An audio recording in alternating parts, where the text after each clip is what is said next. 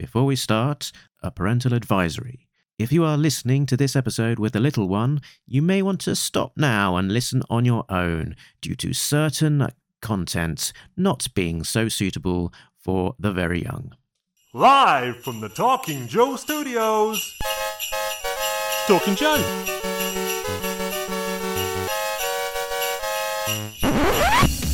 Talking Joe is on the air. Ho, ho, ho, it's me, Christmas Mark, and welcome to Talking Christmas Joe. It's a G.I. Joe Christmas special. We are taking a bit of a break from the norm, looking at the latest comic, and instead we'll be doing something a little bit Christmassy. We'll be hearing from various friends of the show with their Christmas G.I. Joe memories. There'll be jingles, there'll be songs, and all sorts of surprises. But I won't be doing it alone.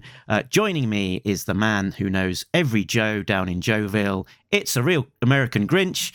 It's Tim Finn. Hello, Mark, and hello, listeners. Mark, I thought the setup pun was going to be something like, but I won't be doing this alone. It's the Rudolph to my Santa sleigh. It's a real American... Real American something, Real American Tim Finn. Yes. Hello. Yeah, it's the Mrs. Claus to my Santa. It's Tim Finn. How are you? How are you? Ho, ho, ho. How are you? It's the smallest elf in the workshop to my North Pole complex. It's a Real American Tim. It's Tim Finn. We're just going to do 18 more of these, and then the episode's over. Thanks, everyone. Yeah. I'm well. I'm well. How are you? Good. So, as you know, Tim, this is being recorded and going out live simultaneously. So, it is the 22nd of December. So, we're all feeling very festive at the moment. Have you got sort of any festive traditions that you sort of normally will be doing around about this time? When does your decorations go up? How do you typically spend Christmas Day? All of that good stuff. Oh, wow. For many, many years, I was either home because I was a kid, or I went home to where my parents were. And as I have gotten a little older and married, Christmas has slightly reoriented towards the West Coast, where my wife's family is.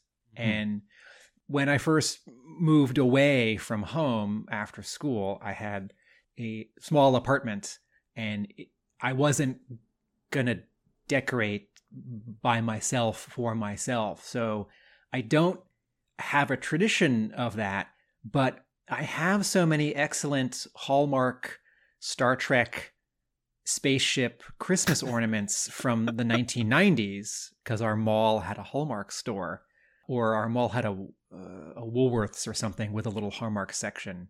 So I really should be hanging up some lights so I can hang up the Defiant and, the Enterprise E and the Enterprise D and the Klingon Bird of Prey and the Romulan Warbird. But my brother, most of those stayed with my brother.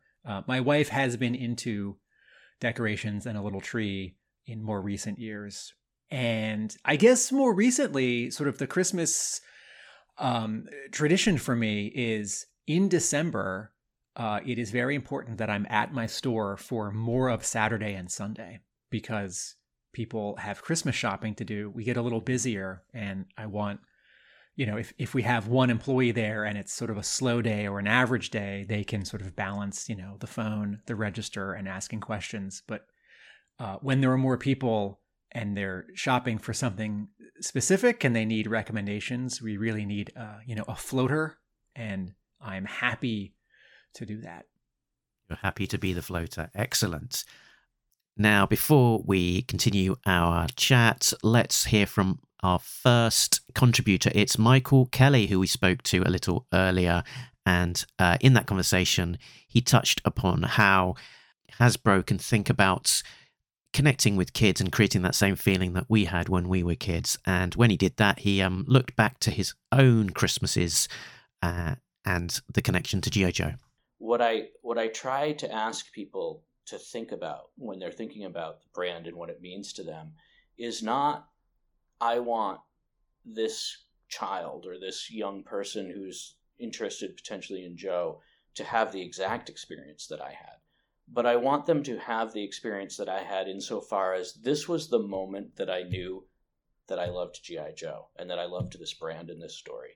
And what is that touch point? What is that moment for a new fan? And it might not be it's not going to be probably the exact same experience that you had as your moment of experiencing. Like mine for G.I. Joe was when, that Christmas morning I got up and I had my first G.I. Joe figure under the tree, and it was Breaker, and I thought it was the most awesome thing ever, with his little headset, and he mentions Breaker, but isn't that 3 or 4 guests we've had whose first figure was Breaker? Yeah, a lot of people, yeah.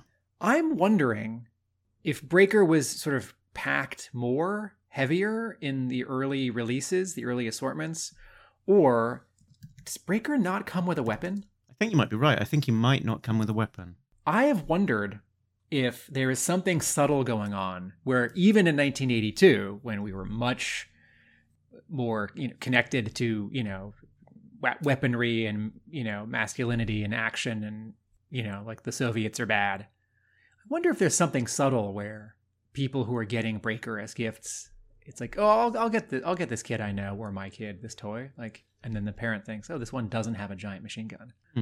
But it could also just be like a very interesting coincidence that this has happened 3 or 4 guests in a row. Do you do anything special for Christmas or different for Christmas in your store? For many years, for the first 9 or 10 years, we would have an annual art show, artwork by local artists, because the store in its old configuration actually had a lot of wall space. There were bookcases, but we had good chunks of wall here and there. And there was space. Also, we would sort of cover a window.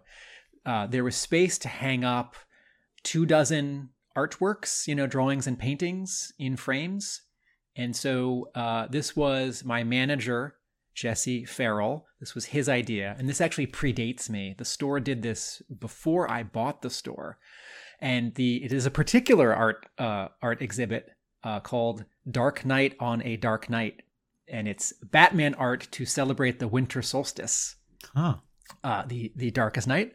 And it was extra fun because we have some really talented friends of the shop and local artists. And also Somerville, Massachusetts has a surprisingly high percentage of professional comics artists who live here, 4.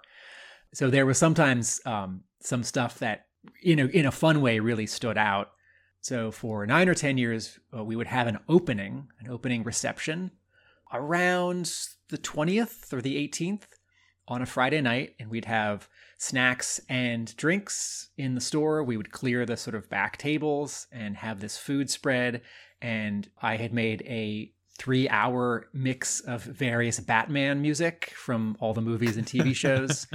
And people would show up, and Jesse Farrell, my wonderful manager, would print out little placards for each piece. So when you submitted the work and you got in, you had to drop it off a week ahead of time. He would hang the show with another employee. He would print out and mount on foam core little cards under each piece with the name of the artist, the name of the piece. We would have an opening reception, and we'd leave the art up through.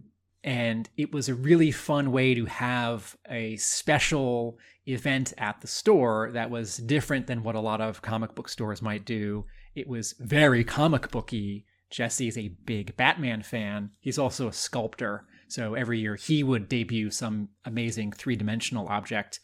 And we would have a party and we'd make some money because people show up and buy books.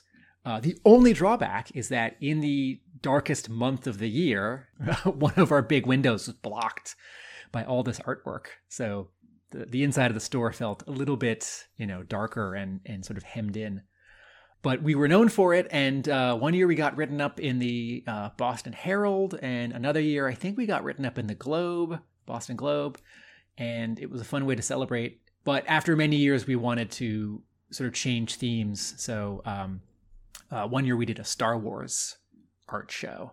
But with the renovation, we have a little less wall space. And there were some years where I felt a little stressed out at the end of the year, and having one more thing was one thing too many. And then, with the pandemic, So we haven't had this in a few years, but we had a good long run. And actually, if you go to the Hub Comics Facebook page, there are photo galleries for just about every event we had at the store between 2011 and 2017, and there are photos of every piece in all of those shows. I want to talk more about Hub Comics, and let's do it in a second after we play something else. So here's a little song about mince pies, which are a big English Christmas tradition. Has mince pies found its way over the pond into Somerville, Tim? Not that I know of, but if I haven't read enough if I read more Charles Dickens, would I know this? Is this a British literary? I don't know. It's the year that mince pies began being popularized. Does Ebenezer Scrooge withhold mince pies from little Tim? It's the kind of thing that he would do, that scoundrel. So here's a song about mince pies. Ooh, mince pies. Ooh, mince pies. Ooh, mince pies. Ooh, mince pies.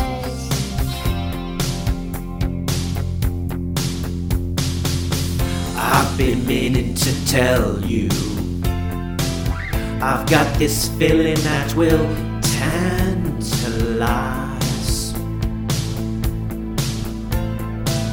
I look at it and fantasize. I'm eating tonight. Now I've got you in my insides. Ooh, mince pies. Just one more bite, is this really wise? Ooh, mince pies. I feel like I've grown to twice my size. Ooh, mince pies. Okay, that was about mince pies. Great. Tim, the question that I wanted to follow up about is what are the big sellers this Christmas in Hub Comics? I can tell you a few things that have been on my Christmas list this year. What have been on your list? This year for Christmas, I am hoping to have something I've just read into the run up to the Christmas, which won't be in Under the Tree, but is great, is the new Human Target series by Tom King and art by Greg Smallwood, I think it is.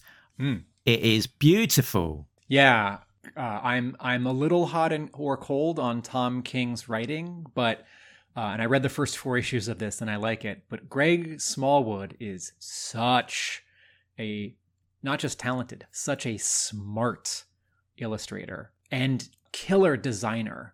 Drawing, composition, color, not just style, but styles. This guy can do.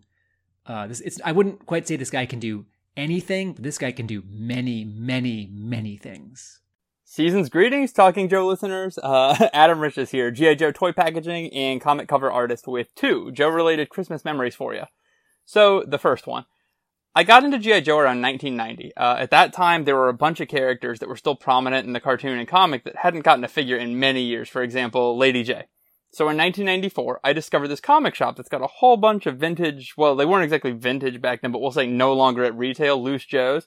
And they'd sell them in these little clear plastic boxes you'd put trading cards in. Okay, so it's Christmas morning, 1994. I'm opening my presents, and Santa gave me a few of those loose Joes. In those exact card cases, same price stickers and everything. And at that moment, I made the traumatic realization that Santa was actually Mom, because obviously Santa wasn't dealing in the loose collectibles market, and as we all know, the elves only produce mint on card. But as Mom/Santa explained, there was no other way to get me those characters. So, and then the other memory takes place exactly 20 years later. It's Christmas 2014. I was deep in the throes of drawing my variant cover to A Real American Hero number 212 when I got tasked with a very tight deadline to draw file card art for 4 of the 2015 JoeCon figures. So that whole month of December was kind of a blur of G.I. Joe work, but I specifically remember working until something like 6 a.m. on Christmas Day, putting the finishing touches on Metalhead version 4's card art, and then slogging through the rest of the day with family because I was absolutely exhausted from not sleeping. Are those good memories? I'm not actually sure. Anyway, I wish all the Talking Joe listeners a very Merry Christmas and hope that Santa brings you all the classified figures you asked for this year, especially Sergeant Slaughter. Yo, Joe. Now we are getting on to my Christmas list. I have got Catwoman Lonely City by Cliff Chang, the man behind works such as Paper Girls. Speaking of amazing designer, illustrator, storyteller, and colorist, Cliff Chang, who writes, not just draws and colors and letters Lonely City, but I think either his first writing in comics or his first major writing in comics. Speaking of photos related to Hub Comics, this has not been made public. I have a photo of Cliff Chang singing karaoke at a Hub Comics party. Very good. I have some Cliff Chang's art hanging behind me. It's a picture of Baroness and Cobra Commander. We've seen this before in one of our video episodes, right? That's right, yeah. Next up on my list is the new one by Jock. I think it's called Batman One Dark Knight. Do you have things... should I effuse about Jock? Jock's a great artist. I haven't read One Dark Knight, but I really like The Black Mirror, which is the Batman story that he co-drew with Francesco Francavilla. If you were looking for a really good Batman story that's a little bit under your radar, everyone, I would recommend The Black Mirror. Yeah, he also did The Losers for Vertigo, written by Andy Diggle, which I think, G.I. Joe fans should probably seek out if they've not read. It's a great book. Yeah, that's a good point. That's one of those movies that we could probably put into the category of the G.I. Joe movies that aren't G.I. Joe. Yeah. Okay, let's pause my Christmas wish list and get another of our contributions. This one is from our disavowed co-host. It's G.I.J. Jay Cordray. Howdy, Joe fans. Christmas was always special for me as a kid. From the very first year of the line, Christmas for me meant G.I. Joe. I can look through those old toy catalogs and pretty confidently tell you what I would have gotten for my birthday, which is in September, after most of that year's new toys had been released, and what I would have gotten for Christmas each year. The last big toy I got for Christmas was the Cobra Terradrome in 1986. 86 was kind of the last year I was into G.I. Joe. I wasn't a big fan of a lot of the vehicles or figures that came out in 87, but in 1986 the Terradrome came out, and there was nothing else I wanted more than to open up than that bad boy on Christmas morning. I had the Joe HQ from 83, but the whole time the only Cobra base I had was the Missile Command Center, which was cardboard. But the Terradrome was literally a fortress. It was amazing. I'd asked for it for Christmas that year, but I wasn't sure if I was going to get it or not, because I think my parents might have thought I was getting too old for that stuff. But one night after supper, my sister and I were sitting at the table doing our homework when Mom said she was going to go in the back bedroom and wrap Christmas presents. I was specifically warned to stay put. All right, I said, I'm staying here. Well, 5 minutes later, I'm laying on the floor in the hallway, trying to peek under the door to see if I could catch a glimpse of something. And I did. Mom was scooting something around on the floor, and it was big. I couldn't quite make it out, and then I saw the words, articulated wings, removable rockets and bombs. My sister wasn't getting anything for Christmas with removable rockets and bombs. That was for me. I'd seen it. I knew, and seeing that big box sitting under the tree every time I walked past it for the next couple of weeks made waiting for Christmas morning unbearable. Of course, anyone who has the Terradrome knows it's incredible. The base itself is cool enough with dual levels, multiple bays, computer banks, guns, a prison. And to top it all off, it came with arguably the coolest jet in the entire line, the Firebat. I loved that thing, pure red with folding wings and armed to the teeth. I had bunk beds growing up, and the Terradrome sat on my bottom bunk for the next 2 years, easy. The Joe HQ was set up on the dresser in another part of the room, and the bottom bunk was Cobra Island, had the Terradrome sitting right in the center. Yeah, Terradrome was a great toy. It was a great gift and a great Christmas. It was always a great Christmas with Joe's under the tree. Merry Christmas, everybody, and Happy New Year. G.I. Joe will return after these messages. Mark, do you, as a grown up, are there Christmas things on your list that are not fun and not related to comics, like a new pot or pan for the kitchen or wool socks? So as a grown up, I am always appreciative of being given socks so that I don't have to buy them myself, and they get worn out. You get holes in the ends. New socks are nice, and a new pair of pants. That's the English word pants. What do you call them? Boxer shorts, whatever. Is that an invention? Is that in Dickens? Is that something that Ebenezer Scrooge? No bonus pants for my employees at the lending. Mm-hmm. This joke is not working. I'm going to try a third time. I'm going to swoop back to sort of poking fun at the British thing when I make my third and final reference to Charles Dickens in this episode of Talking Joe. Do you have other comics or toy related Christmas list items? The final one I think that I've got on, a big one anyway for me on my graphic novel reading list, is Ascender by Jeff Lemire, art by Dustin Nguyen. It's the finale, third, nice big hardcover, closing out the Descender storyline that had been started. Sort of a nice sci-fi, great characters, beautifully illustrated. I guess if you like Battle Angel Alita, that kind of thing, then this will be up your street. I'm just testing my ears. Are you looking for Descender or the spiritual sequel Ascender? Ascender is the one that is just out, yeah. Okay. Let's hear from friend of the show, Bart Simon, about his childhood Christmases with G.I. Joe. Hey guys, Bart here. So I was born in 1975, so I've been with Joe since practically day one. So it was Christmas break of 1982. I come back to grade school with some new Star Wars guys that I got, and I was never really a big Star Wars fan, but that was the toy line at the time, so that's what I got for Christmas. Took that stuff to school, and I was playing with the other Star Wars kids, and at the corner of my eye, I see some guys playing with, I think it was the Vamp and a couple other figures. I'm like, hey, what's that? They said, well, that's G.I. Joe. It's military people. So I said, well, hold on to my guys. I'm going to go over there and check that stuff out. So I go over there, and they proceed to tell me it's G.I. Joe, and it's these army guys that fight Cobra, the bad guys, and they look like they were having a lot better time than I was because of the articulation, and it was just more of a real-world thing that appealed to me. So I asked them if I could play, and they were like, if you don't have any Joes, you can't play. I said, well, I got all this new Star Wars guys, the Joes can fight the Star Wars guys, and they're like, nope, no Joes, no play. So I went back to the Star Wars kids, played with my Star Wars stuff. Immediately, when I got home, I went to my mom and I said, I gotta have these Joes. Told her all about them, and she's like, well, we'll see. And next time I went to the store, I saw them and begged for them, and nope, couldn't get it. Next time I went to the store, nope. Next time I went to the store, begged again. Finally got my first Joe. So I went back to school, and that first Joe was Zap. And I was like, hey guys, I got this dude, he's got a bazooka. And I was like, this is going to blow up everything. And they're like, cool, you can play. So from then on out, screw Star Wars. That stuff just sat in the box, collected dust, and I was in with the Joes. Then you come to summer break.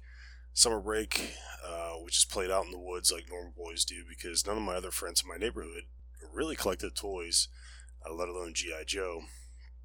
So now you come into the fall, and fall, it was, back to school, bring your toys and play.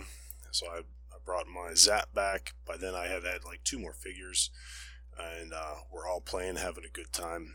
Fast forward to Christmas, and Christmas between my parents, my grandparents, my aunts and uncles on both sides of the family, I ended up getting the remainder of the line of 83 that I needed. I didn't have any straight arms. I had all swivel arm, but I did complete the run, to which I immediately went and called my cousin and said, hey, did you get any Joes?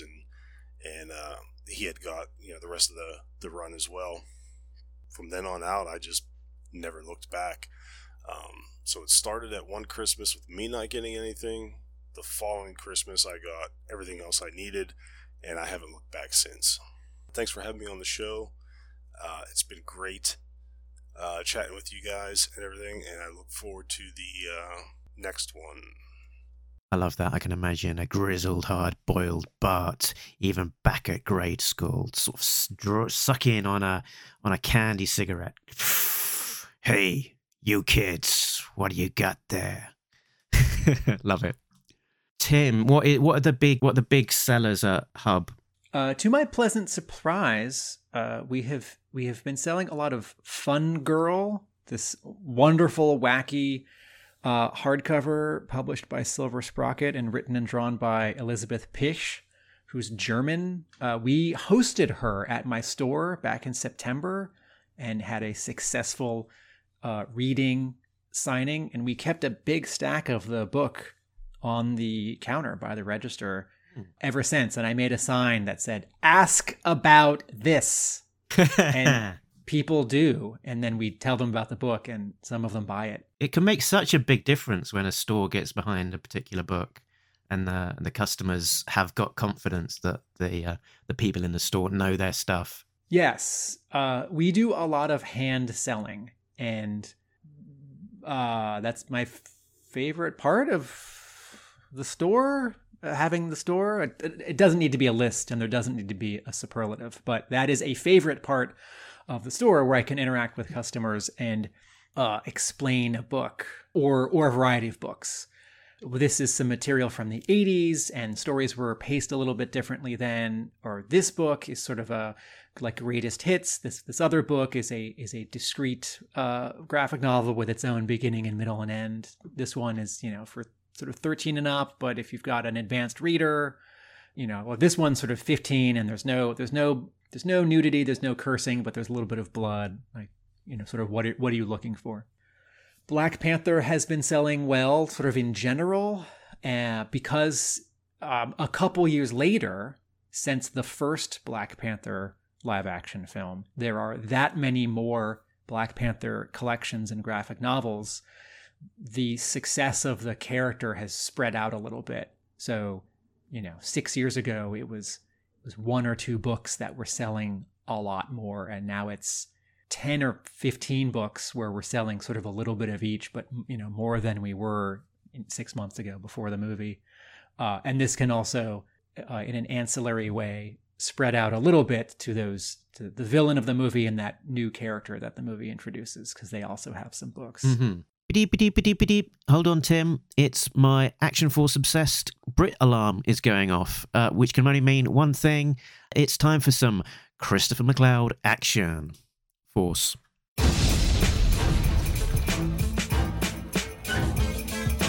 Hello there. I'm Christopher McLeod, aka Diagnostic 80 from the Full Force podcast, and here is one of my Christmas stories. Nothing quite beats that feeling you get around the holidays as a kid. Christmas was an extra special time for me, as it was for a lot of children in the 80s and 90s, because it was that one day a year that you were almost guaranteed some special presents. Birthdays too, of course, and generally any day of the week for rich kids, but I digress. I recall so many Christmas memories when I see G.I. Joe and Action Force figures, vehicles and playsets that it's hard to narrow it down to just one, but there is a memory that I will never forget, even though I forgot about it by that particular Christmas day anyway. So the lead up to Christmas always began for me the moment my birthday, November the 27th, was out of the way.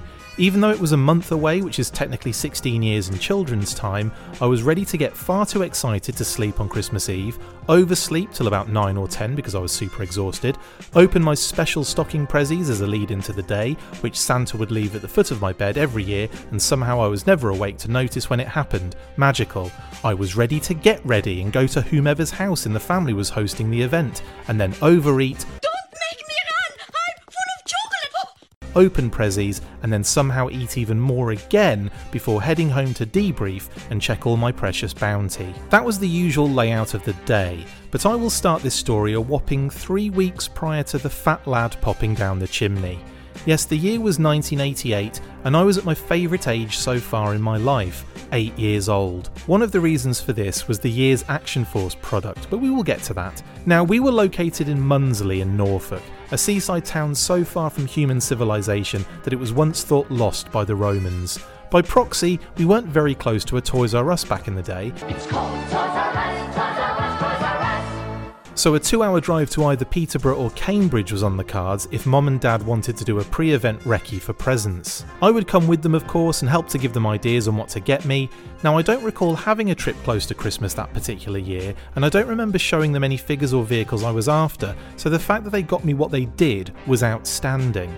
Anyway, it was a few weeks prior to the big day, and I'm rushing around looking for my shoes in the cupboard under the stairs. Now, bear in mind, our house was tiny, a 2-bedroom, 1-bathroom with a hallway, kitchen and living room, so hiding things wasn't easy.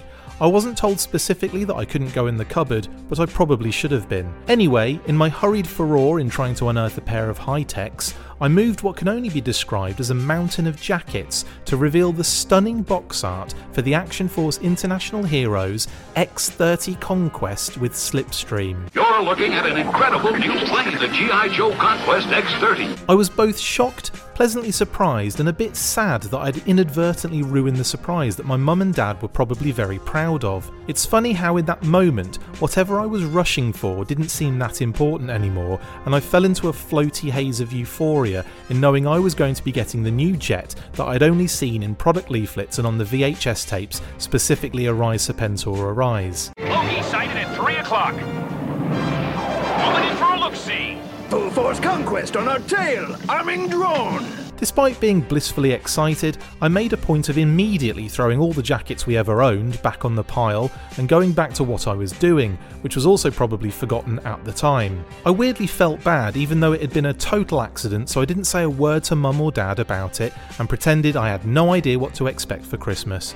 What followed should have been a rapid few weeks of kid things until the 25th, but no, those weeks dragged on like I was waiting for Matthew McConaughey and Anne Hathaway to get back from that planet in Interstellar. 7 years per hour here. Let's make it count. And guess what? I had legitimately forgotten about my experience under the stairs, and the reason I remember that specific aspect is because upon opening the X-30 on Crimbo Day, I was genuinely surprised and then immediately recounted the story of finding it under the stairs to my family and totally forgetting about it. What I had somehow managed to completely miss was the even bigger present hiding a bit further in the back of the cupboard, the mobile bloomin' command centre with steamroller. Mobile command center comes with driver, other figures and vehicles sold separately. I was blown away and will never forget that odd little microcosm of my life when I thought I'd spoil the surprise, only to be surprised in a much greater way. Thanks, Mum and Dad. You're the bloomin' best. Merry Christmas! Merry Christmas! Bah humbug. Thank you to Chris for that, putting us all to shame with his polished production. If you're not following the Full Force podcast, then make sure you are doing that for all of your G.I. Joe news needs.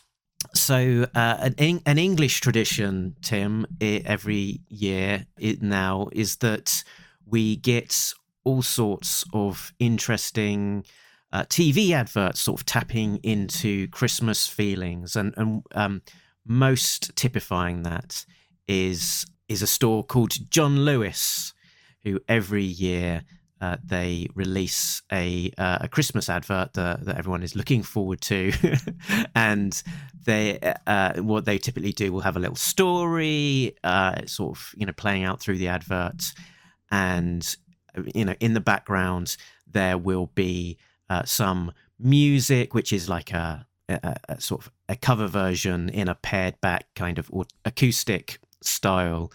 So this year's John Lewis song is all about a middle-aged man who's going to stay with a new family for the Christmas period, and that family, wants to find out all about G.I. Joe toys so that they can help assimilate this middle-aged guy into their family over Christmas. And here's the song that was recorded. all the small toys, true joy for old boys.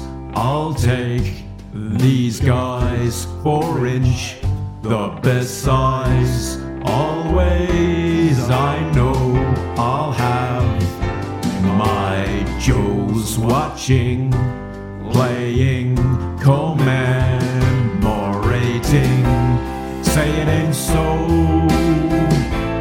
I will not go, pack my toys up, carry them home.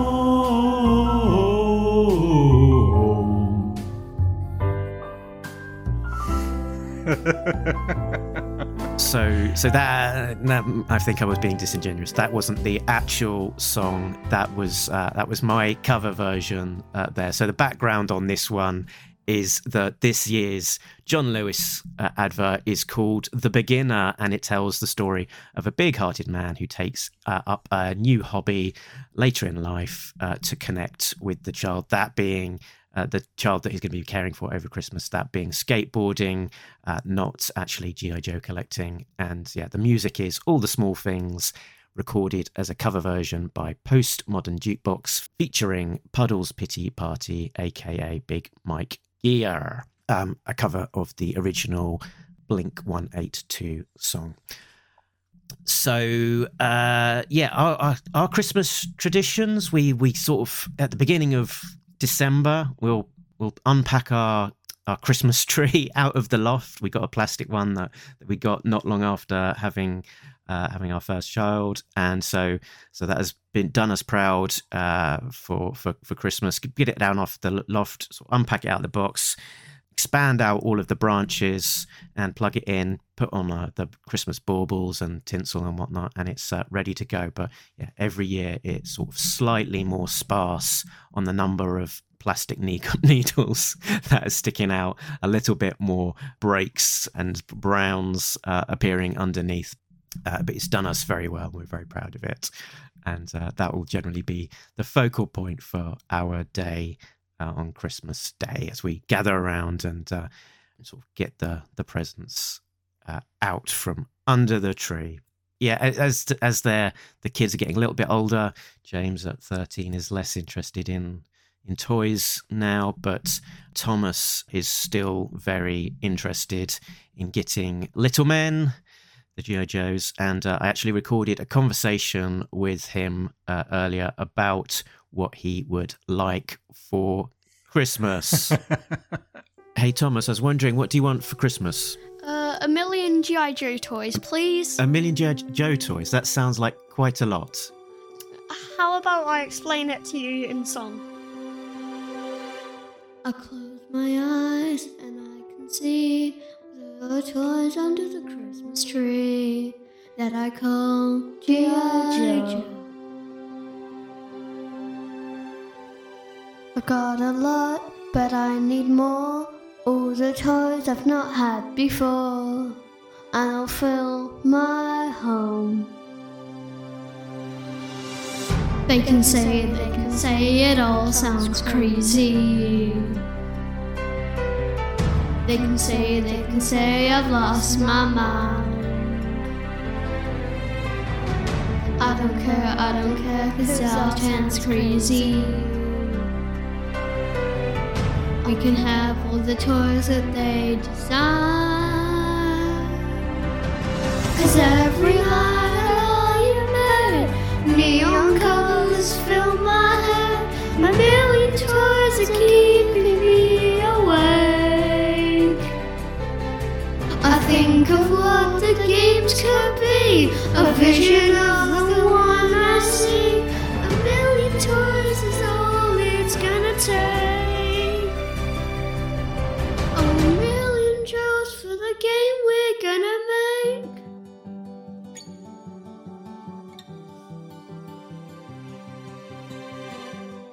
There's a house we can build where every room inside is filled with toys from far away. From Hasbro Pulse I can buy, pre-orders a constant supply. or from eBay. They can say it all sounds crazy. They can say we've lost our minds. I don't care, 'cause I'm hella crazy. I can collect every single design. Every night I lie in bed, the neon colours fill my head. A million toys are keeping me awake. I think of what the world could be, a vision of the one I see. A million toys is all it's gonna take. Oh, a million Joes for the games we're gonna make. However big, however small, I want no part at all. Enough is enough, I plead. You think you're right, in fact you're wrong. But all your toys belong in your room, you see. Too many toys for my eyes to see. I close my eyes and see. Every night I lie in bed, the neon colours fill my head. A million toys are keeping me away. A million toys, a million toys. I think of what the house could be, a version of the one I see. A million toys will really make me flake. Million toys, oh for goodness sake.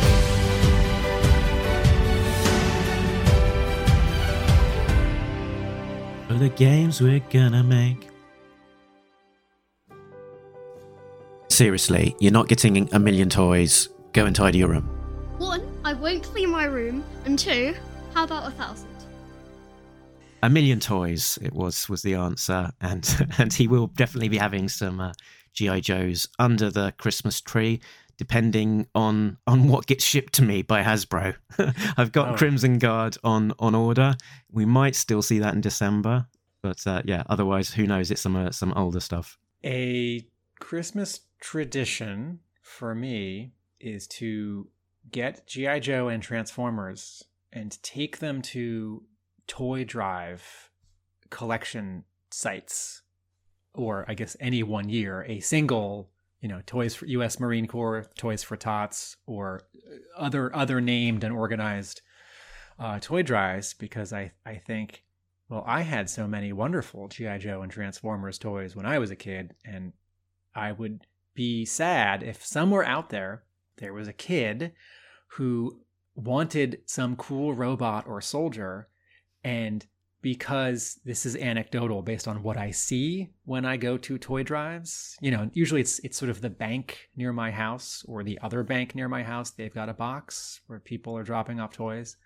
And what I see is more dolls and little kid sort of role play, like a teacup set, or maybe Hot Wheels and Matchbox, or plush, like a stuffed animal or a stuffed monster. And I tend not to see action figures. And I think, is this getting skewed really young? And is this getting skewed, not that I buy into these sort of roles, but, the American toy industry sure did for several decades, girl toys. And so some years I will, if I'm doing shopping at, my local Target, or if I feel like dropping some money at Big Bad Toy Store online, I will get some Joe and Transformers and then take them to a local drop-off site. And back when there was an annual JoeCon or BotCon in the summer, I would keep an eye out for something that was sort of marked down. And for several years, the G.I. Joe action figure 2-packs, both the ones with O-rings and the ones that were the 2007 bodies, where it comes with a comic book, there were many years where I was at JoeCon where someone would have some of those and they were marked down. And I thought, what an amazing thing to get for Christmas, because you get probably a good guy and a bad guy and a story. And particularly if it was one of the Marvel reprint issues, which let's face it, I think we like those more than those news stories that came a little later. Though those news stories are neat. You know, it's like, oh, who's this guy with the silver mask? And who's this other guy with the, I don't know, laser? It's like, well, here's a story with them. My favorite thing to take to a toy drive is a multi-pack, is a box with, you know, 2 Guardians of the Galaxy and also Thanos and also, I don't know, Venom or something. Or like, you know, it's Batman and the Joker and Robin and Batgirl and Clayface, right? As opposed to just Clayface. So I have not seen Encanto. My wife did, but we were at Target recently and they have this awesome 10-pack of the entire family. And each one has an accessory and the toys look great. Nice. And I thought, man, if you've seen that movie this year, or you know people who won't stop talking about that movie, and you get the entire family, what, to use a term, what play value? This is Kirk Bazigian, G.I. Joe, a Real American Hero brand manager with my Christmas memories. Christmas is always a wonderful time for me. The lights, the sounds, the scent of evergreens and cookies baking, and of course, the birth of baby Jesus. But Christmas is even more special for those of us in the toy business. As Christmas morning approached, I spent the weeks between Thanksgiving and Christmas Day visiting every local toy retailer, checking shelves to see what was selling and what was not selling. Not just Hasbro toys, but even our competitions. As one of Santa's elves, I wanted to be sure we made just the right toys to fill Santa's sleigh. In addition to store checks, I would pore over weekly sales reports from our key customers, analyzing numbers for G.I. Joe, Transformers, and the rest of our Boys Toys brands. To me, those were more than sales figures. They were you, our fans and collectors, asking Santa to make your Christmas morning special. Today, I still think of you, our G.I. Joe fans. May all your Christmas dreams come true, and may this be your best Christmas ever. Merry Christmas. Tim, we've been talking about sort of our modern Christmases. What about the Christmases of your childhood? What are your memories of those, and particularly G.I. Joe memories? Do you remember getting G.I. Joes under the tree for Christmas? So this is not sad. This is sort of funny because as much as my life has been hand in hand with G.I. Joe, and as important as Christmas was my whole life, I don't really have any G.I. Joe Christmas stories. There was a year, I think it's 86, where I got 2 figures.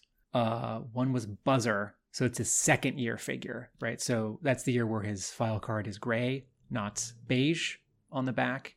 And I opened up a Christmas wrapping, and it was Buzzer and I forget, but someone from the 86 line sort of, sandwiched together, stacked. And I've been thinking about this question of yours because we have done a little prep work for this episode, putting on our thinking caps. And because I had a weekly allowance when I was a kid, I got a little money from my parents, and so did my brother. And because we had birthdays, my brother and I did much of our G.I. Joe buying on our own. And some of it was, I got the Havoc for my birthday in, 86, excuse me. So our G.I. Joe getting was nicely spread out throughout the year. And there certainly were some big, exciting, Christmas presents. We got a radio-controlled car and, lots of other stuff. But I actually don't have a really good, the Terrordrome or, the flag. I don't have that story. And it's not like I think I should. But when you said a few weeks ago, Tim, think about your Christmas stories, I thought, oh, that's easy. There kind of are none. But that's okay. My brother and I had a good amount of G.I. Joe. But I queried my very good friend, Nick Nadell, who is a writer-producer in New York. Readers of my blog will know of Nick because he's editing my book, and also listeners of this podcast. If you've watched any of those video essays at Atomic Abe that I plug at the very end of each episode. If you've laughed at a joke, there's a 50-50 chance that Nick wrote it because he's 1/3 of Atomic Abe. So I queried him, and Nick Nadell said, I don't have a specific toy memory, but here's something related to the cartoon. The first episode of G.I. Joe I saw was the Christmas episode. Cobra Claws are coming to town. For some reason, my local syndicated channel showed the episode in prime time, and I remember loving the episode and the scene where Duke carves the turkey that Roadblock has prepared. There's also some great mayhem courtesy of Firefly, who instantly became a favorite character. Happy holidays to the Talking Joe podcast!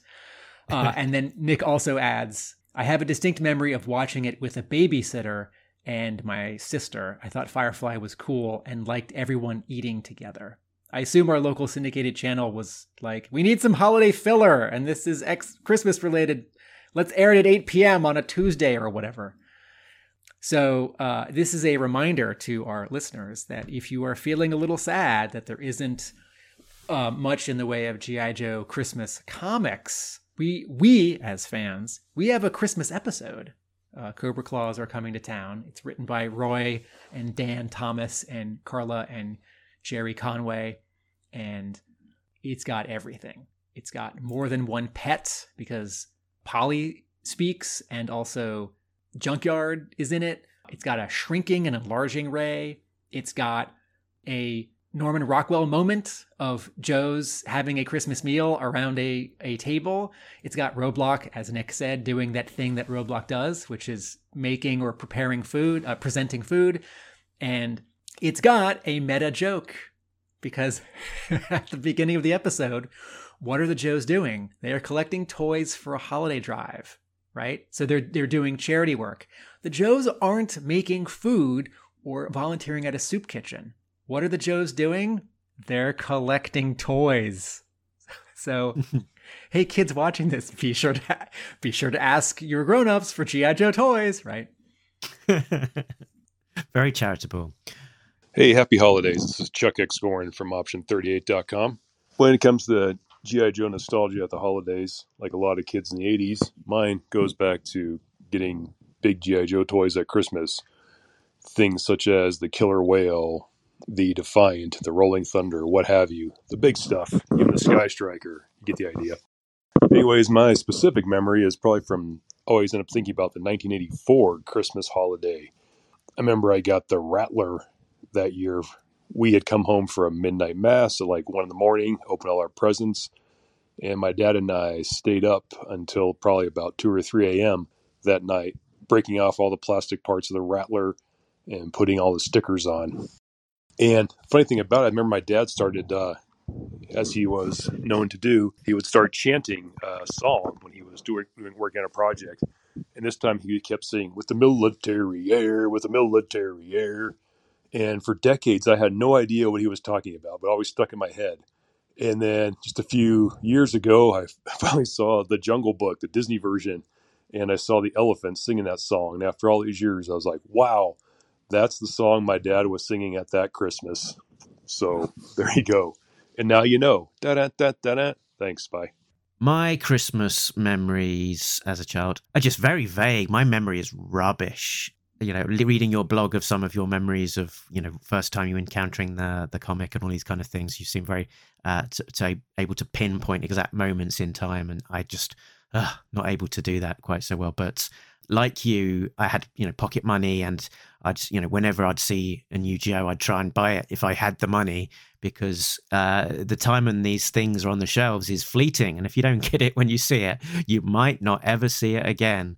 So we would try and get things along the year, but I think typically some of those bigger things probably were the birthdays and the Christmases, like the likes of the tactical battle platform and the whale and the hydrofoil and the mobile command center. I'm sure these things sort of came along at Christmas, and because both me and my brother were collecting it, meant we got twice as much. Yeah. So Christmases were always fun times for toys. That's a point that I can echo. My brother is 3 years older. He was also into G.I. Joe very much, And so even though I didn't really play with his toys and he didn't really play with my toys, we, in a general sense, we shared because we would play together. But in terms of purchasing power, you know, if one of us got the Ostriker, now collectively we had the Ostriker. You know, if one of us got Serpentor, our games can now have Serpentor. And so, you know, a Viper or an Eel or you know, the guys who are a multitude, we could have redundancies, but we could sort of split the line in half because there were two of us. Mm-hmm. After we listen to some contributions from others, I will swoop back because I do have a G.I. Joe Christmas story that's not, I think, quite what you were asking about, but it involves me and the aforementioned my friend, writer, producer, Nick Nadell. We recently caught up with Devil's Due military consultant Andrew Swenson, and we asked him about his childhood Christmases with G.I. Joe. So I do have a number of memories of G.I. Joe at birthdays and Christmas for, I'd say, a good number of years in a row. One in particular was the year, boy, I hope I'm doing this right, I think 84, 85 was the year when, you know, my brother and I came down to the tree in the morning, and he had, I think, the Sky Striker and the Whale, I want to say. And I believe I had the Mauler, I want to say. Maybe one of the bases as well. The Dragonfly. So it was probably one of the that was probably one of the fondest Christmas memories I have. We thought we had died and gone to Christmas heaven. So we... You know, even as a family getting together and having to go to church later that day, that was just torture because it took us away from our new toys that we love so much. Yeah. Yeah, it was wonderful. I mean, here's a little tidbit too: is my dad was so type A, God bless his soul. He would stay up all night putting all the stickers on ahead of time because yeah, he couldn't stand the kid play stickers that might be crooked all over the place. So when we went down in the morning, the stickers were already on, and he had gotten about 20 minutes of sleep total, That is amazing, because I was going to say, like, a typical experience for a G.I. Joe collector at Christmas is that it's underneath the tree, but you can't play for it for a good few hours because, you got church, you got, Christmas Day lunch, etc. And then you've got to get that toy out of the box, put it together, put the stickers on. That's some serious playtime being eaten into there. Oh, that was daunting. If later on, I obviously put my own stickers on, but in the beginning, you'd see some of those sheets. I mean, that was incredible. All the do not steps. Well, my dad had to have all of those stickers on complete. So, I mean, I don't even want to know how long it took him. So for our issue 299 episode, Thomas and I recorded a new song, Do You Want to Build a Clone Man? About Dr. Mindbender building a new Snake Eyes clone in the tradition of Frozen. So given that we're all a little bit frozen at Christmas, I think it's an appropriate time to give that one another airing. This holiday season, coming to you from Walt Disney Pictures, comes a touching story of a mad scientist and his ninja clone.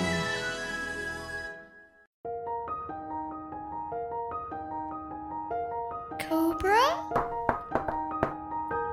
Do you want to build a clone man? Let's make a ninja guy. I've got one in the straw, there might be more, but the real one's gone away. They used to be dead bodies, and now they're not. My boots are all thigh high. Do you want to build a clone man? I really want a clone man. Go away, Mindbender! Okay, die! Hi guys, it's Paddy Lennon here, writer of Total Action Force books. My G.I. Joe memory for Christmas is how I found out about that Santa Claus didn't exist.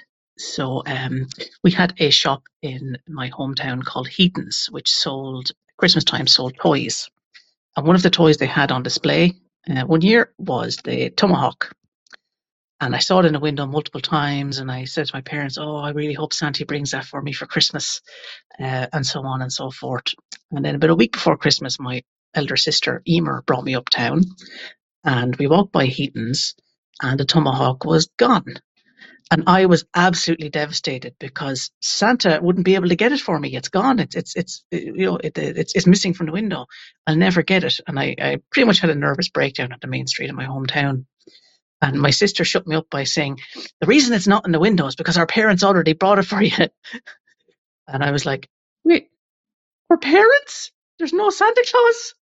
And so that is how the G.I. Joe Tomahawk directly led to me finding out that there was no Santa. So, Merry Christmas, everybody, and thanks to everybody for all your help this year. So, I think there's a tradition for Christmas that there will be a reading of A Night Before Christmas. So, for the listeners of the podcast, let's break out that old-fashioned story with a little bit of a G.I. Joe twist. It was the night before Christmas when all through their base no cobra was stirring, not even Scarface. Their weapons were hung on the racks with care, in hopes that Storm Shadow wouldn't be there. The cobras were nestled snug in their beds, while visions of brainwave scanners danced in their heads. And the commander in his cowl and an iron of scrap had just settled their brains for a long winter's nap. When out on the shore there arose such a clutter, Zartan sprang from his bed to see what was the matter.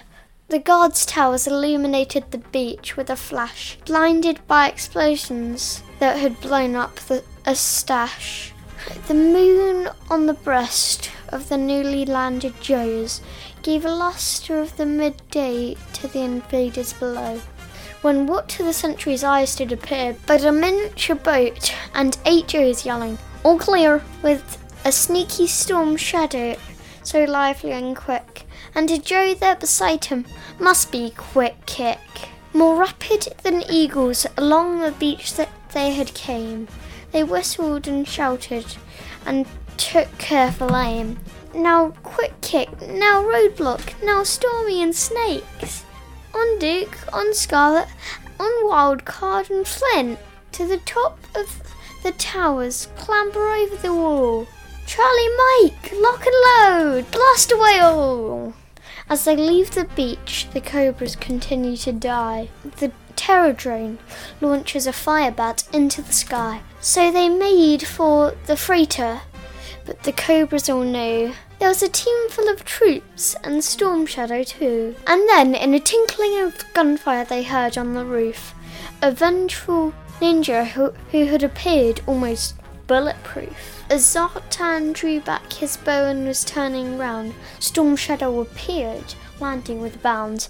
He was dressed all in camo from his head to his foot, and his clothes were all tarnished with blood splats and soot. A pair of sharp swords hung on his back, and he looked like an assassin about to attack. His eyes, how they twinkled, his expression not merry. His deadly intent, revenge, was primary.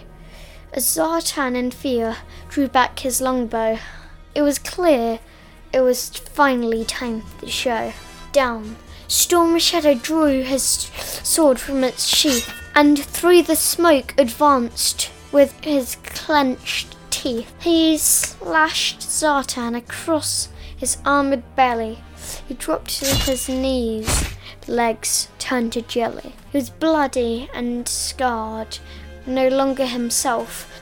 Storm Shadow took no pity and still with great stealth poked out his eyes and twisted his head, soon left Zartan on the ground, laid down dead. Storm Shadow spoke no word but went straight to work, laid down some explosives, then turned with a jerk, laying his finger top of the detonator button, and with a fast exit in mind, the chopper did summon. He sprang to his copter, his team gave a whistle, and away they all flew like a down of a thistle. With a click of the trigger, the cobras should dread. Explosions filled the air. The cobras were all dead. I heard him exclaim, ere he drove out of sight, "Happy Christmas to Cobra!" on this, your last night. G.I. Joe is so flexible. You can implant it and spread it over so many other stories and notions and ideas. Okay, Tim, what was the thing that you were going to talk about that I wouldn't expect as a Christmas memory? Okay, so when you first brought this up, I think you were asking more specifically about Christmas when I was a kid, when I was 5 or 10. And when I was in high school, I really got into this Christmas tradition where my very, very good friend, Nick Nadell, we met in 7th grade, and we were friends in middle school and in high school, and we stayed in touch when we went off to school. And he continues to, right? He's my creative partner in this other thing and this other thing. So 1994 was the 30th anniversary of G.I. Joe, and toy collector fans will probably remember that Hasbro unveiled a mail-away exclusive anniversary figure of Joseph Colton in both sizes, 3 3/4 inch and 12 inch. And to get them, you needed 20 proofs of purchase from a G.I. Joe toy, and whatever it was, $3, $1, $5. And in an amazing monkey wrench thrown into, in an amazing spanner in the works thrown into this plan, right? Because we'd all been saving flag points, so we wouldn't have to go out and buy anything new, right? Everyone in 1994 who'd been paying attention to G.I. Joe already had 20 flag points, if not many more. But this offer, flag points were not good. They were not valid. You had to cut the UPC barcode off of a G.I. Joe toy. And thus launched assuredly thousands, if not tens of thousands of additional G.I. Joe purchases across America. And I decided I was going to get both because in, this is 11th grade, I guess, I had sort of fully made the transition from kid buying toys to play with them to slightly older kid buying toys and keeping them in the package now as a collector. And G.I. Joe was my jam right then, and Transformers. So I needed to go buy like 20 G.I. Joe action figures because that was the cheapest way to do it. I wasn't gonna get a Joseph Colton with vehicles, right? But I already had most of the 93 line and the 94 line, right? I think 3 years earlier for Christmas, I had arranged a small scavenger hunt at my home for my friend Nick, where I gave him a clue and there were 4 or 5 presents. Something was a comic book and something was maybe a very small toy, and then something was something that I'd drawn, and then something else was a comic book. So each clue led to a present, and with the present was the next clue. And the clues were written and or drawn on blue index cards. And that first year, I think it took like 25 minutes, and it went from like my living room near my TV VCR up to my room, and then down to the basement, and then back up to like my brother's room or the guest room or something, right? And Nick was really tickled by this, and it was fun to sort of play this scenario. So in 11th grade, so here's the conundrum. I need to buy 20 action figures. I need to buy 20 G.I. Joe figures because I need Joseph Colton. I'm not going to open them because I'm not playing with toys anymore. And they aren't going to count as part of my mint sealed collection because they have a 1-inch gash in them where I've cut a barcode. And so I need to give them to someone. But I also want to give them to someone. And very briefly in sort of 10th, 11th, 12th grade, even though we were too old to be playing with toys, Nick and I got back into playing with toys. And we had a few G.I. Joe games where as, young adults in high school, we were down on our hands and knees on the carpet doing voices and smashing figures against each other, loading them on vehicles with weapons and backpacks, doing stories. And I remember it didn't feel the same as when I'd been a little kid. But that was fun, and we did it, 2 or 3 times as older high school students. And so I thought, I could give some of these to Nick for Christmas. And I could really stretch out the scavenger hunt. I had an allowance, and in 11th grade, I had a job. I worked at the comic book store in town. And so I arranged this very long scavenger hunt. And I would step out of the room and come back in with a visor and a clipboard. And I think I tucked in my shirt. And I forget what his name was, but for the next little while, his name was, Mark or Brett or, it's a Simpsons reference, Bort. But he was someone else. And he was running the scavenger hunt, and he could only answer yes or no questions. And there was a little bit of sort of hot and cold, you're getting hotter. And so let's say Brett comes in and he hands Nick the first clue. And so we started in my room, and, a clue might be like a little doodle of Two-Face, and Two-Face says, "My origin." And so Nick would think, oh, is this the origin on the show? Because if it is, Tim has all the episodes of Batman the Animated Series taped on VHS. I'll go over to his shelf of tapes. Or, oh, is this his origin in comics? I need to go find Batman Annual 14 from summer of 1990 in Tim's short box with Batman comics, right? Amazing comic written by Andy Helfer, drawn by Chris Sprouse. And I'm looking for a blue index card with the next clue, or maybe like a toy or a present or something sticking out sort of conspicuously.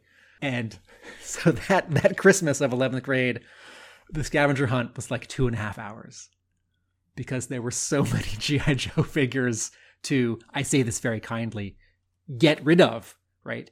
17 or 18 or 19 or 20 G.I. Joe action figures. And this was totally unreasonable to give this much to a friend, but a very, very, very good friend who was a big, G.I. Joe fan. It sort of made sense. And also, Nick had moved a few times when he was young, and so he didn't have a lot of his childhood toys when I knew him in middle school and high school. And so this was sort of a way to build back up his Joe army. And the scavenger hunt, I think, took 2.5 hours. And by the end of it, I was a little tired, but it was also great. But it was also, because I was in character the whole time. I was Brett or whoever.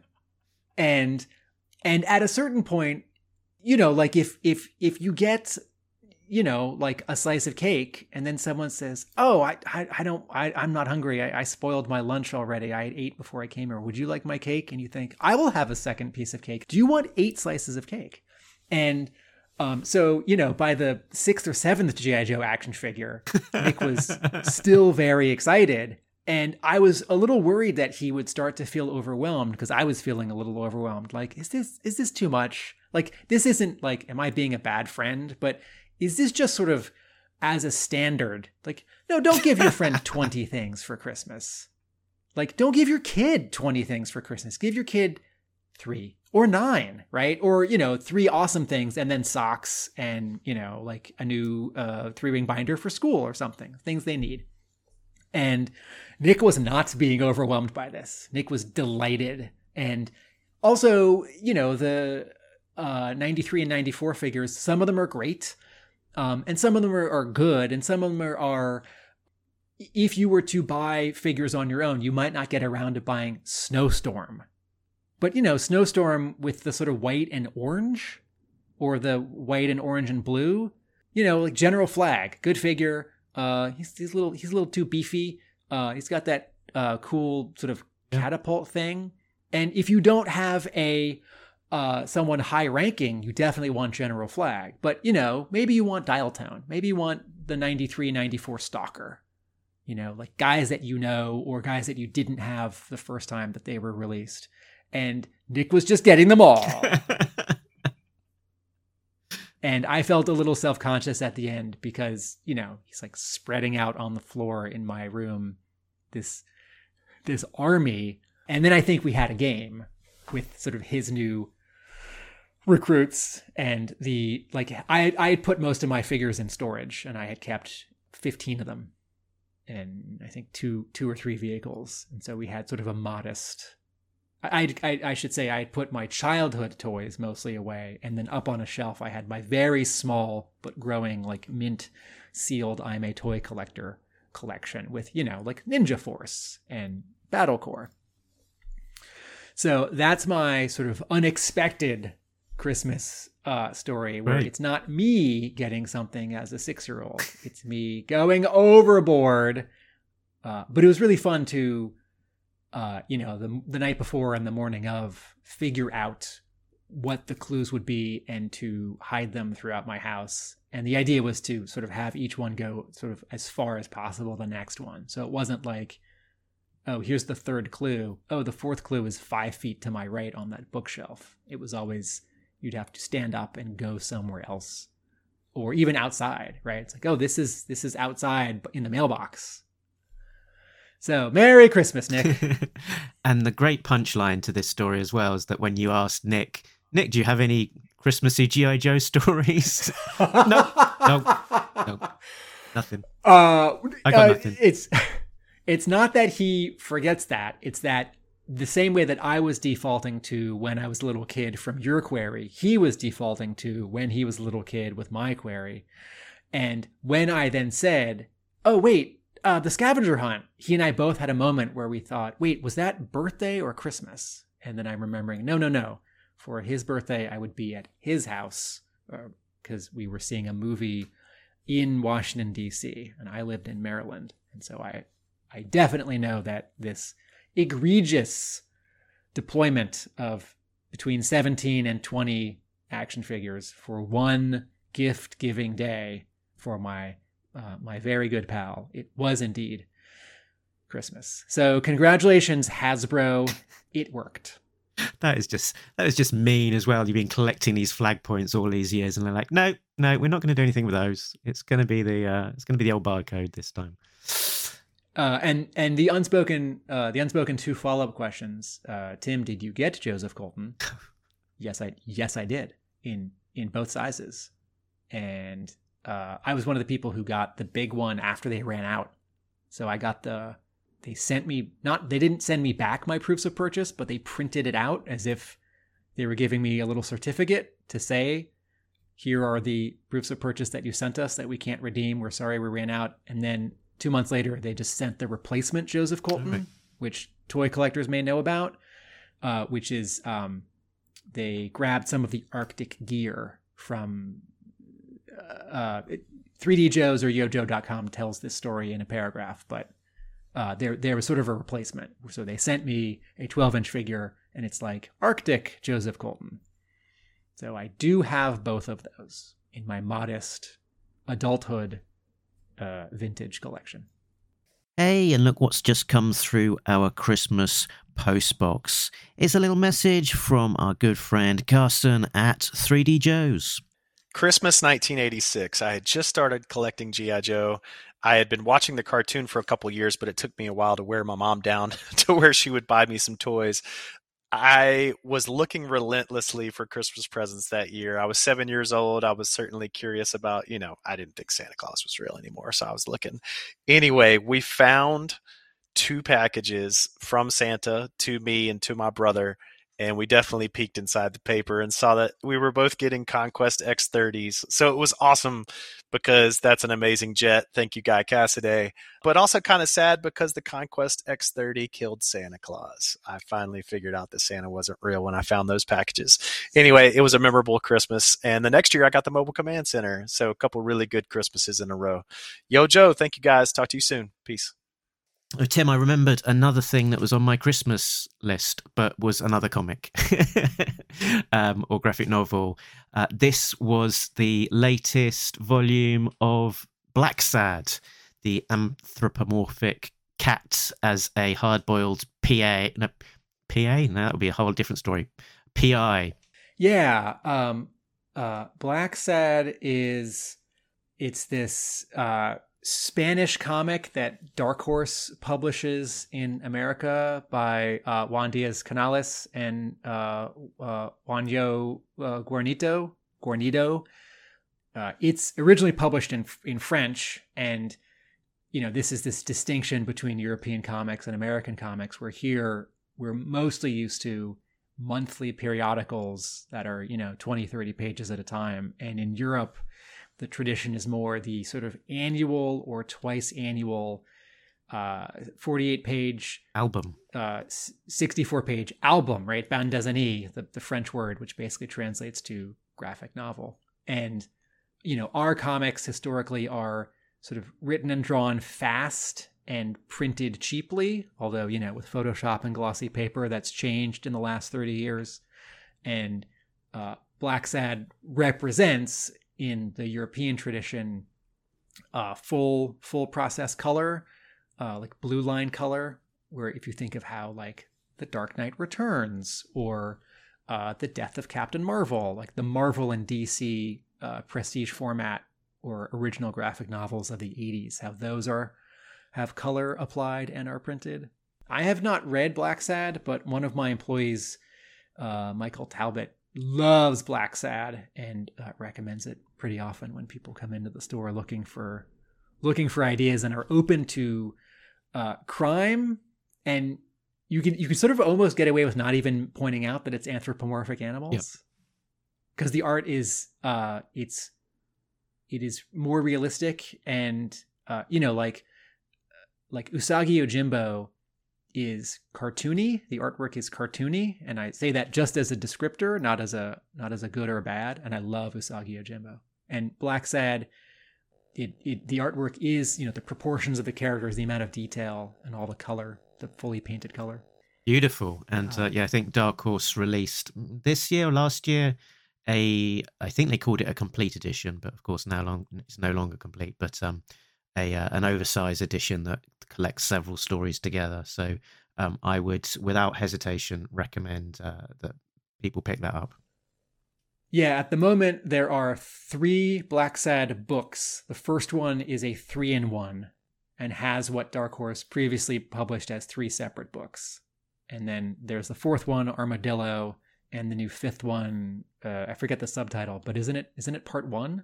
Oh yeah, I think it might have the word lonely in it, if I remember correctly. But yeah, I think it might be a part 1. I think that's the one before that was Amarillo rather than Armadillo. But oh, excuse me, thank you. Right, that's what I get for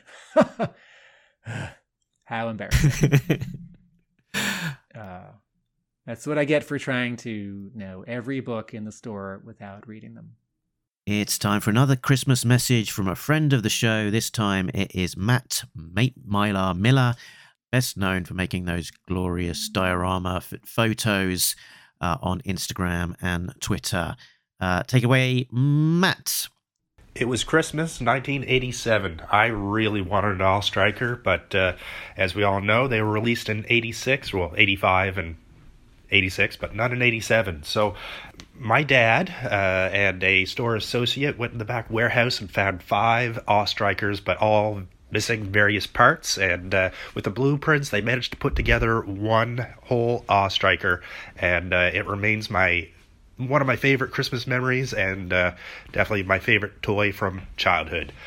Merry Christmas, Joe fans. Thank you, Talking Joe. Be well, and yo, Joe! I had a Christmas quiz for you, Tim. Fire away. Do you remember that I came up with a quiz called Serpentor? Serpent, or is it a serpent, or is it something else? Yes, I don't remember it being Christmas themed, though. I just remember this was a way to entertain listeners and embarrass me on the show.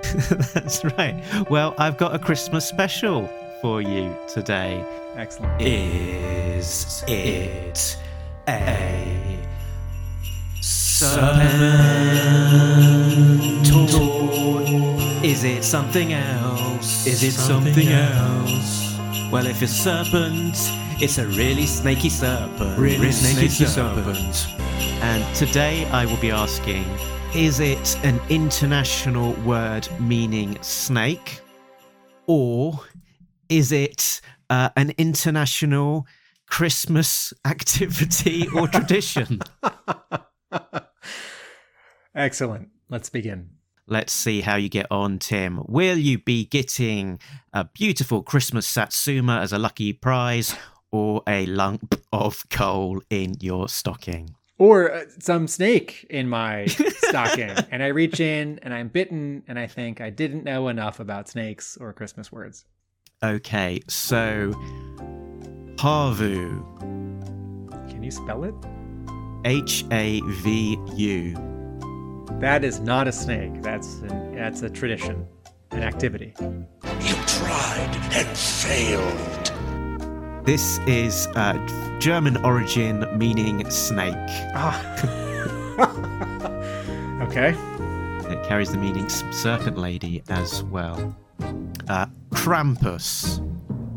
Oh, Krampus is German, and that is the sort of the December like pagan like monster devil who terrorizes children. That's right. It's Austrian tradition, evil accomplice of St. Nicholas, said to wander the streets in search of badly behaved children. Every time I get one of these right, a little G.I. Joe figure that I gave to my friend in high school gets its wings. Kagana. Can you spell that? Caganer. That's a snake. Blunderers! Fools! This is a Catalan word. It is the Catalan tradition of having a pooping Christmas figurine. In their traditional nativity scenes, with their carved little figurines, they will insert a little man who has got his trousers around his ankles doing a poop. All right, I'm 1 for 2.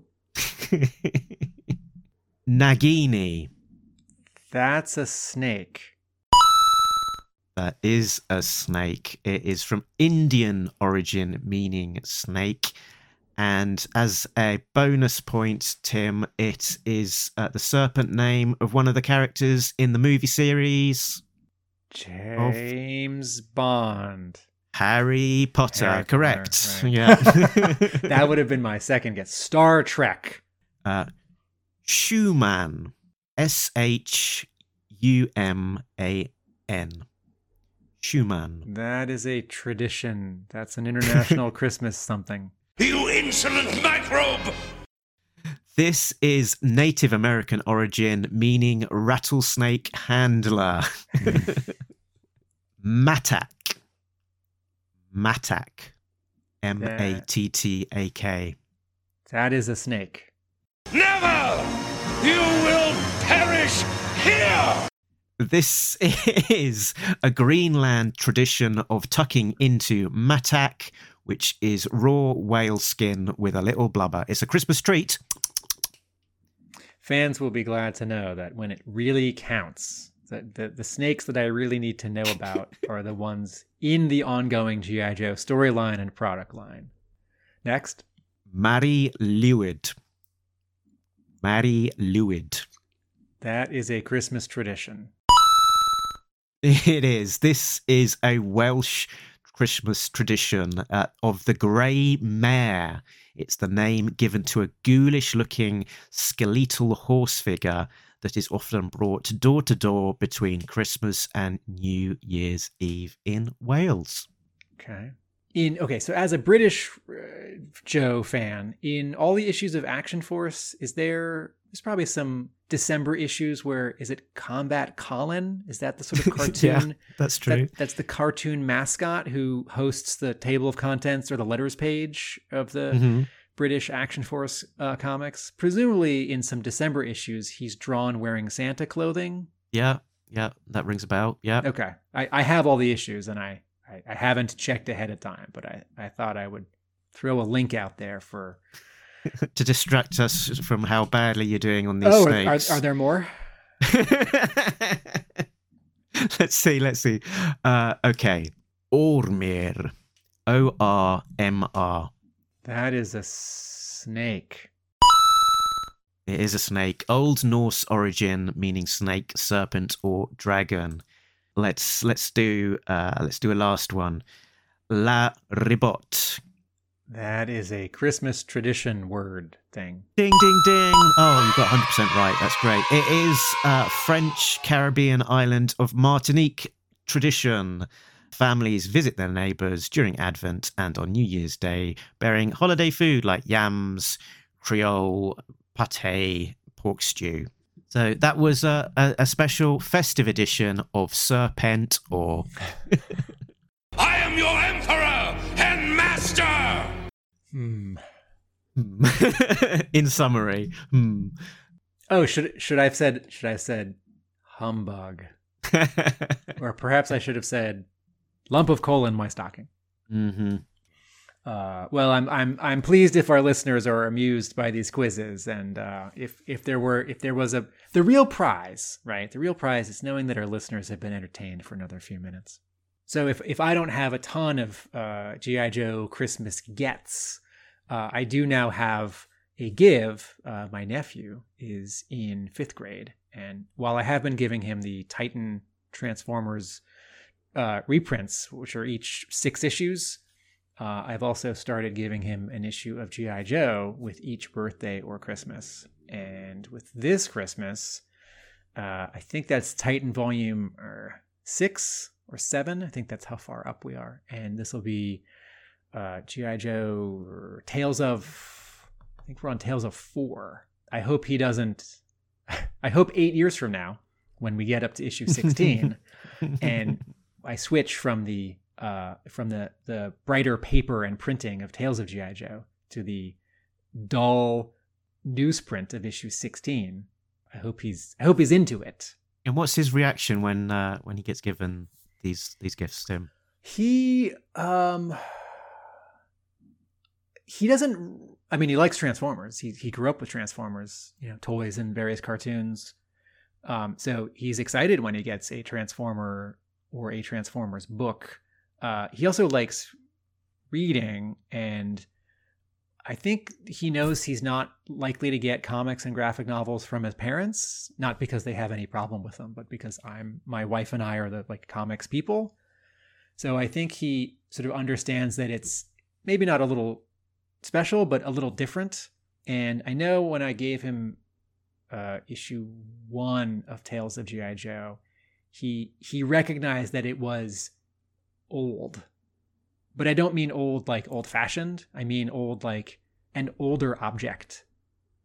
And his dad said something like, "Oh, that's special," like not valuable. Sort of, Tales of number 1 is worth $15 on eBay or whatever it is, but like, and not an antique. But this isn't a brand new pair of sneakers or a brand new action figure. This is an older object, and. I think he likes G.I. Joe. But I think G.I. Joe is also, it's not deep on his radar because, he's into sports and regular books and, all sorts of graphic novels. And I'm hoping he's not growing out of Transformers because 5th, 6th grade seems like a time when one might. Is that around about, is that 10-ish? Yes. Yeah. Yes. So continuing our contributions from ex-hosts of the show, here's one from Steve SJub7 Jubba, host of G.I. Joe Berg, who has put together this little Christmassy number.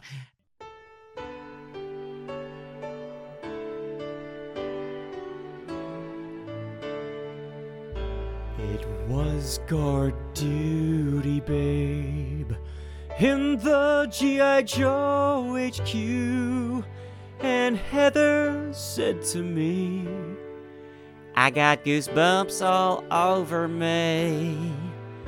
And then I shot a gun over my shoulder. My skill defies belief, but Duke still gives me grief. And now Heather's gone. She was a feisty one, but I am just a fool for this chick in the motor pool. So happy Christmas, Jinx. You are a little minx. I know we can make it through when all our dreams come true.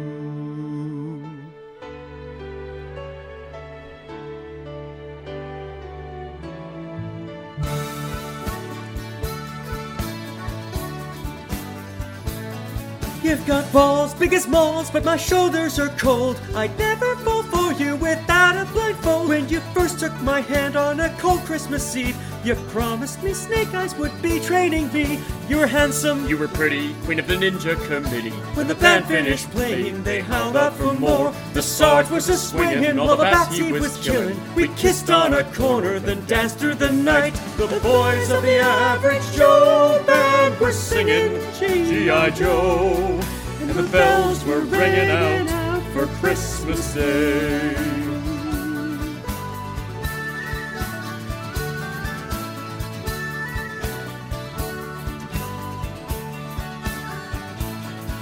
You're a bum, you're a flunk, you got the O like a skunk. After a workout with that fella beachhead. You scumbag, you maggot, you got a nasty spark habit. Happy Christmas, your ass, I pray it's our last. The boys of the Cold Slither Choir still singing, so they say. And the bells are ringing out for Christmas Day.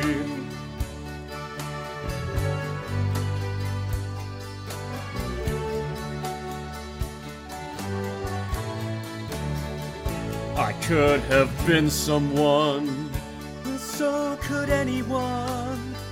You took my dreams from me when I first found you.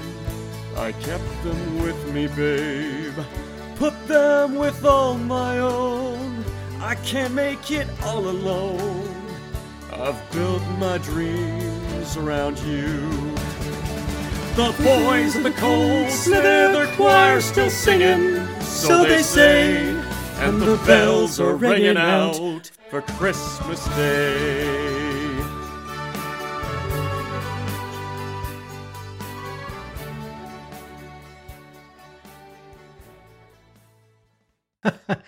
Thank you to our co-hosts for playing along.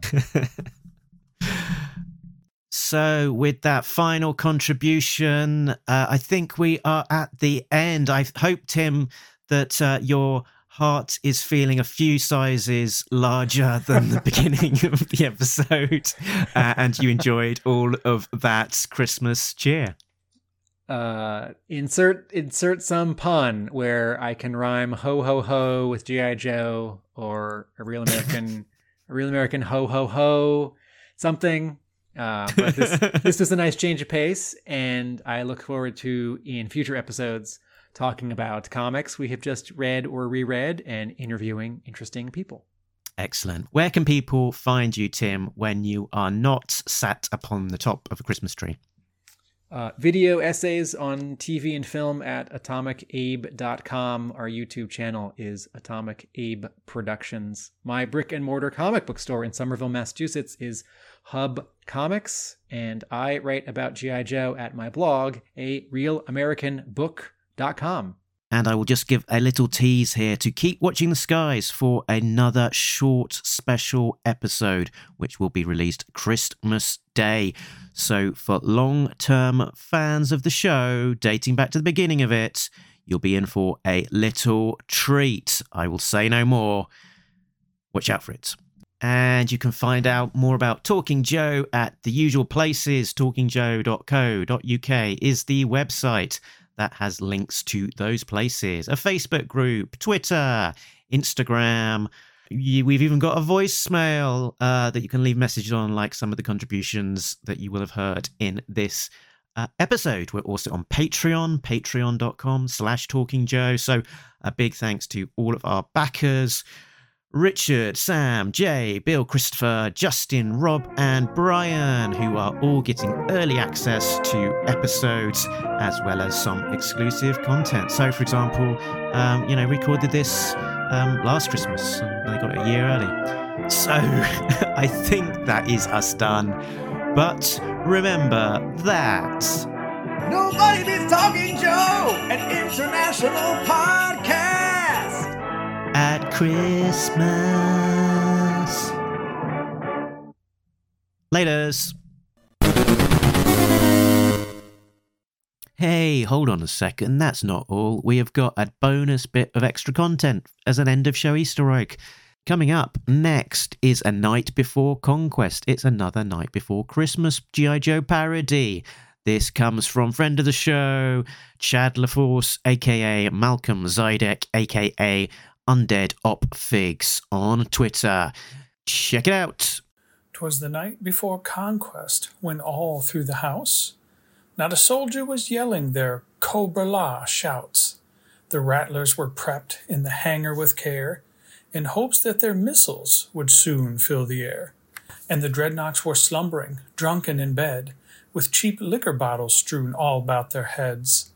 As Baroness and Destro laid plans for a trap, I was sharpening the fangs on my serpentine hat, when from Mindbender's lab there arose such a clatter, I sprang from my throne to slap Cobra Commander. But Tomax and Zaymont were on screen in a flash. "We twins have a present," said the one with the gash. "You set out at dawn to attack G.I. Joe. These should aid your assault through the ice and the snow." When what to my wondering eyes should appear but a Crimson Guard army in Arctic battle gear. Their bayoneted weapons were pointy and slick. Storm Shadow insisted we first kill Quick Kick. I could see they were strong. They were born to cause pain. Then the Lord of the Freds made them sound off by name. Fred 2, Fred 6, Fred 1 and Fred 7, Fred 3, Fred 8, Fred 211. Get ready for war. G.I. Joe must fall. Now stab away, stab away, stab away all. I commanded, my chariot make ready to fly. Then I hopped on aboard, and I sounded the cry. I spewed forth decrees as I overhead flew, and they marveled at this, at their emperor too. I screamed, "This I command! Stand at arms, keep your couth, not like Cobra Commander. That doof is a goof." But as my air serpent was flying around, the invisible Zartan crept in with no sound. He was dressed in disguise from his head to his foot, like a Hiss tank repairman all covered in soot. He stole all the plans in a pack on his back, and he chuckled maniacally, quietly. I guess there goes that. But a Night Viper scope saw the plans he did carry. When the troopers unmasked him, he sang like a canary. As they clapped him in irons, his chest plate did glow. I was keeping them safe, I'd never sell them to Joe. This backwater slob I then slapped in the teeth. Remain here and rot, you incompetent thief. I left him in chains in the dungeon, so smelly. Then Firefly hailed me on the big jumbo telly.